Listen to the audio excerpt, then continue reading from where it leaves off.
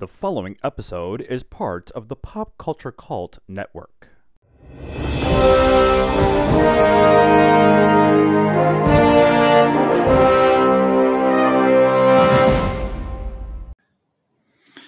Good evening, cult members, and welcome to Pop Culture Cult. I'm Sean. I'm Janice. And this is going to be our non-spoiler review of The Rhythm section. Yep. Starring Blake Lively.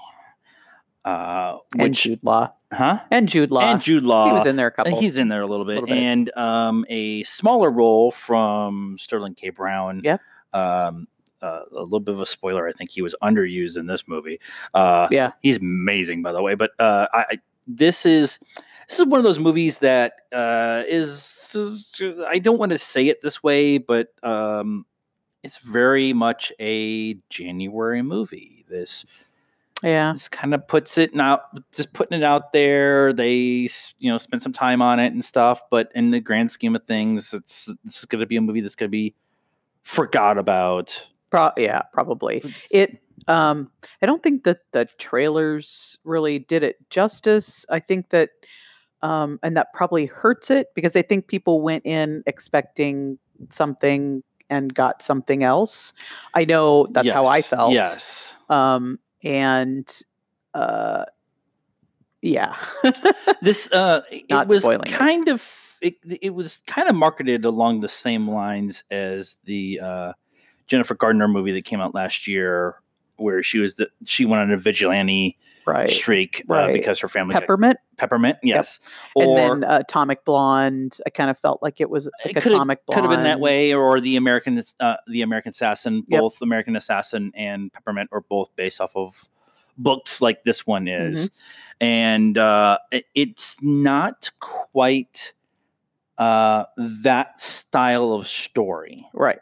And it is much more of the personal anguish and pain and the coming to grips to how to deal with that, much more than it is the straight out vigilantism. That's a word. I think I said it right. Sure. Too. That the other ones were. Right. And I heard it explained as it's a little more like when you go to these movies and this, average person who becomes this badass vigilante in like 3 months or whatever and takes everybody on. It kind of turns that on its head and it's a little more realistic. I still don't know that it's completely realistic, but it's definitely more. Like she starts out, she can't even run up the hill. Well, she starts off, it's 3 years after the death of her parents and her brother and sister, her whole family gets wiped out. She's not married or anything. She's obviously a younger, she's playing her younger. But the story picks up 3 years after their deaths. Right. And they actually even talk about it in the trailer. They were killed by a bomber on the plane, and she was supposed to be on the plane, and she missed her flight and all that stuff. And so the story starts with her, a drug addicted, just prostitute trying to find her next fix so she can slowly kill herself, essentially, instead of actually doing suicide. And it's the story starts from that point instead of the family dying, which I really appreciated. In this, like a lot of these stories start with the family being killed in the first act, and then they jump ahead 5 years or 8 years or whatever it is going forward, and all of a sudden the main protagonist is an elite Navy SEAL, kind of person. Which I like those stories. This story didn't do that. Right. This was a much.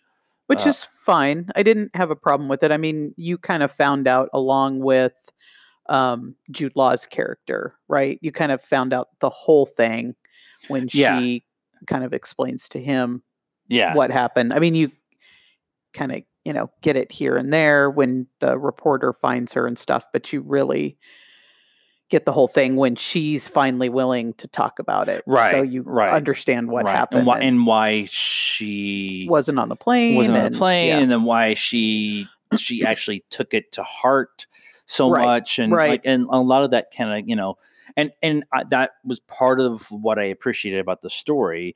And I think I think I'm going to agree with you more and more as we talk about this, that they really didn't market this movie the right way. And because of that, because I really wanted the peppermint American Assassin, Atomic Blonde, kind of shoot them up. Let's, somebody just being a badass and going after people. And I love, like I said, I love those movies. And this was much different than that. Yeah. And it had those parts. It had those parts. It definitely had those parts. It was definitely slower. Yes. It was very slow. I want to talk about the pacing and the baddie, the big bad. I won't say who the big bad is, but I don't really think that the pacing,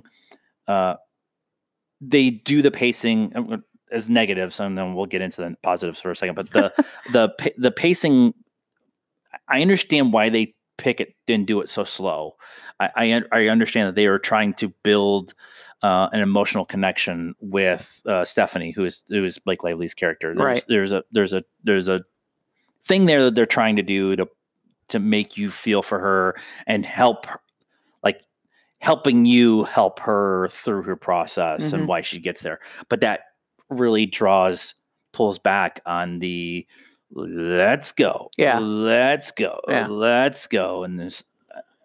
Yeah. And it was downtime where the downtime wasn't progressing the story, if that makes sense. Yeah. Not as much as it was needed, at least. Yeah.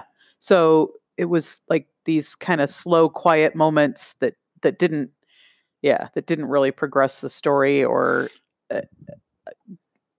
produce any like, at least for me, any stronger emotion towards her or her situation than I kind of had in the beginning. You once you realize why, like right from the beginning, that she is in this brothel, slowly trying to kill herself. Yeah. From that point forward, that's how you feel about her. You never really get any more emotional connection to her as you learn more about the backstory and everything else.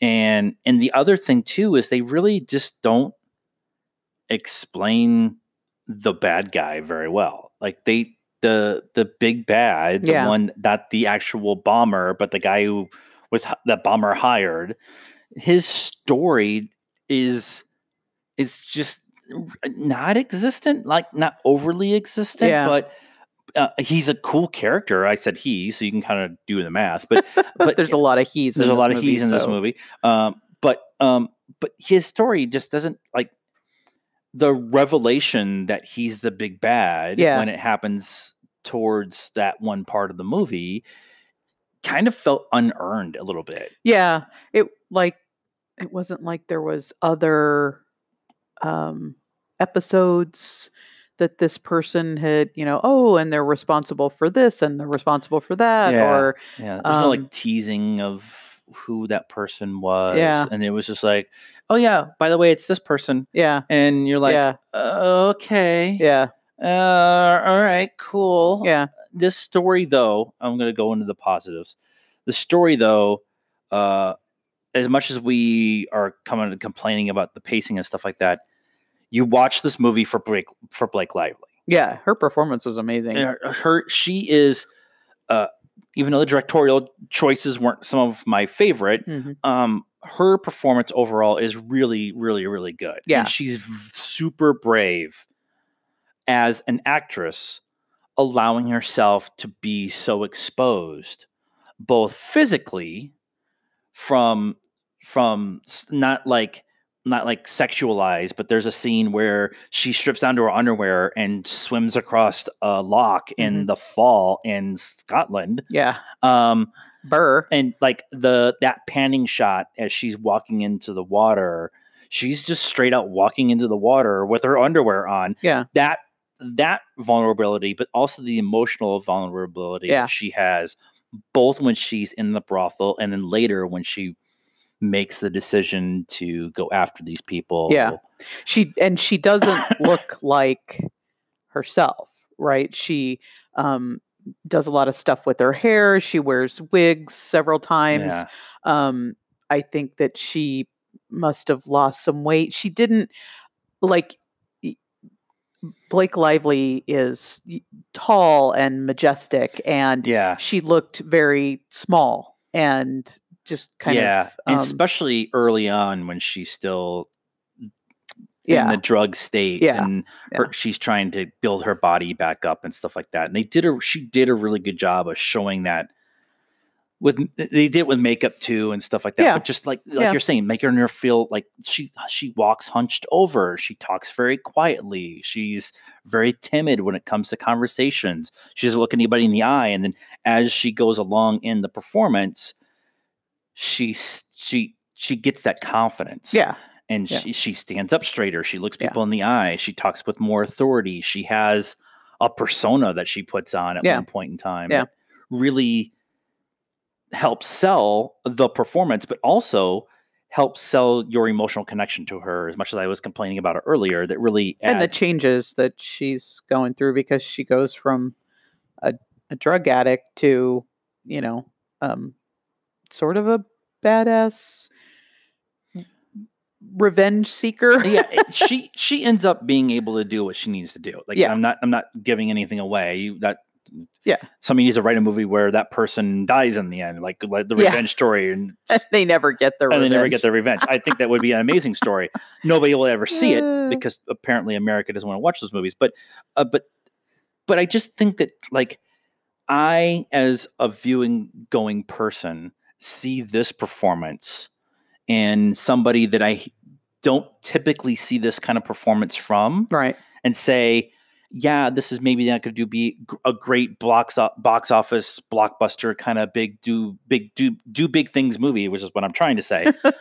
It is going to set her up to do something more, award wise, a little less stereotyped, and kind of shows her depth. Yeah. And I think that was, and then the movie itself, very well shot. Like, I love the way it's shot. There's a lot of very Bourne Identity, close, handheld, face-to-face fighting, very intimate. The camera is part of the fight. A lot of use of camera angles where Blake is very small and then she becomes very big in the screen, and all that kind of stuff. If you've watched the show a bunch, that's one of the things I watch for and I love, and it was very well done.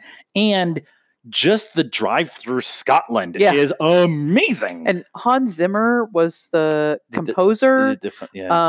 They did use a lot of more current songs, modern, but there were some scores, I guess. And one of them, she gets off the bus in the Highlands of Scotland, and it's the Braveheart.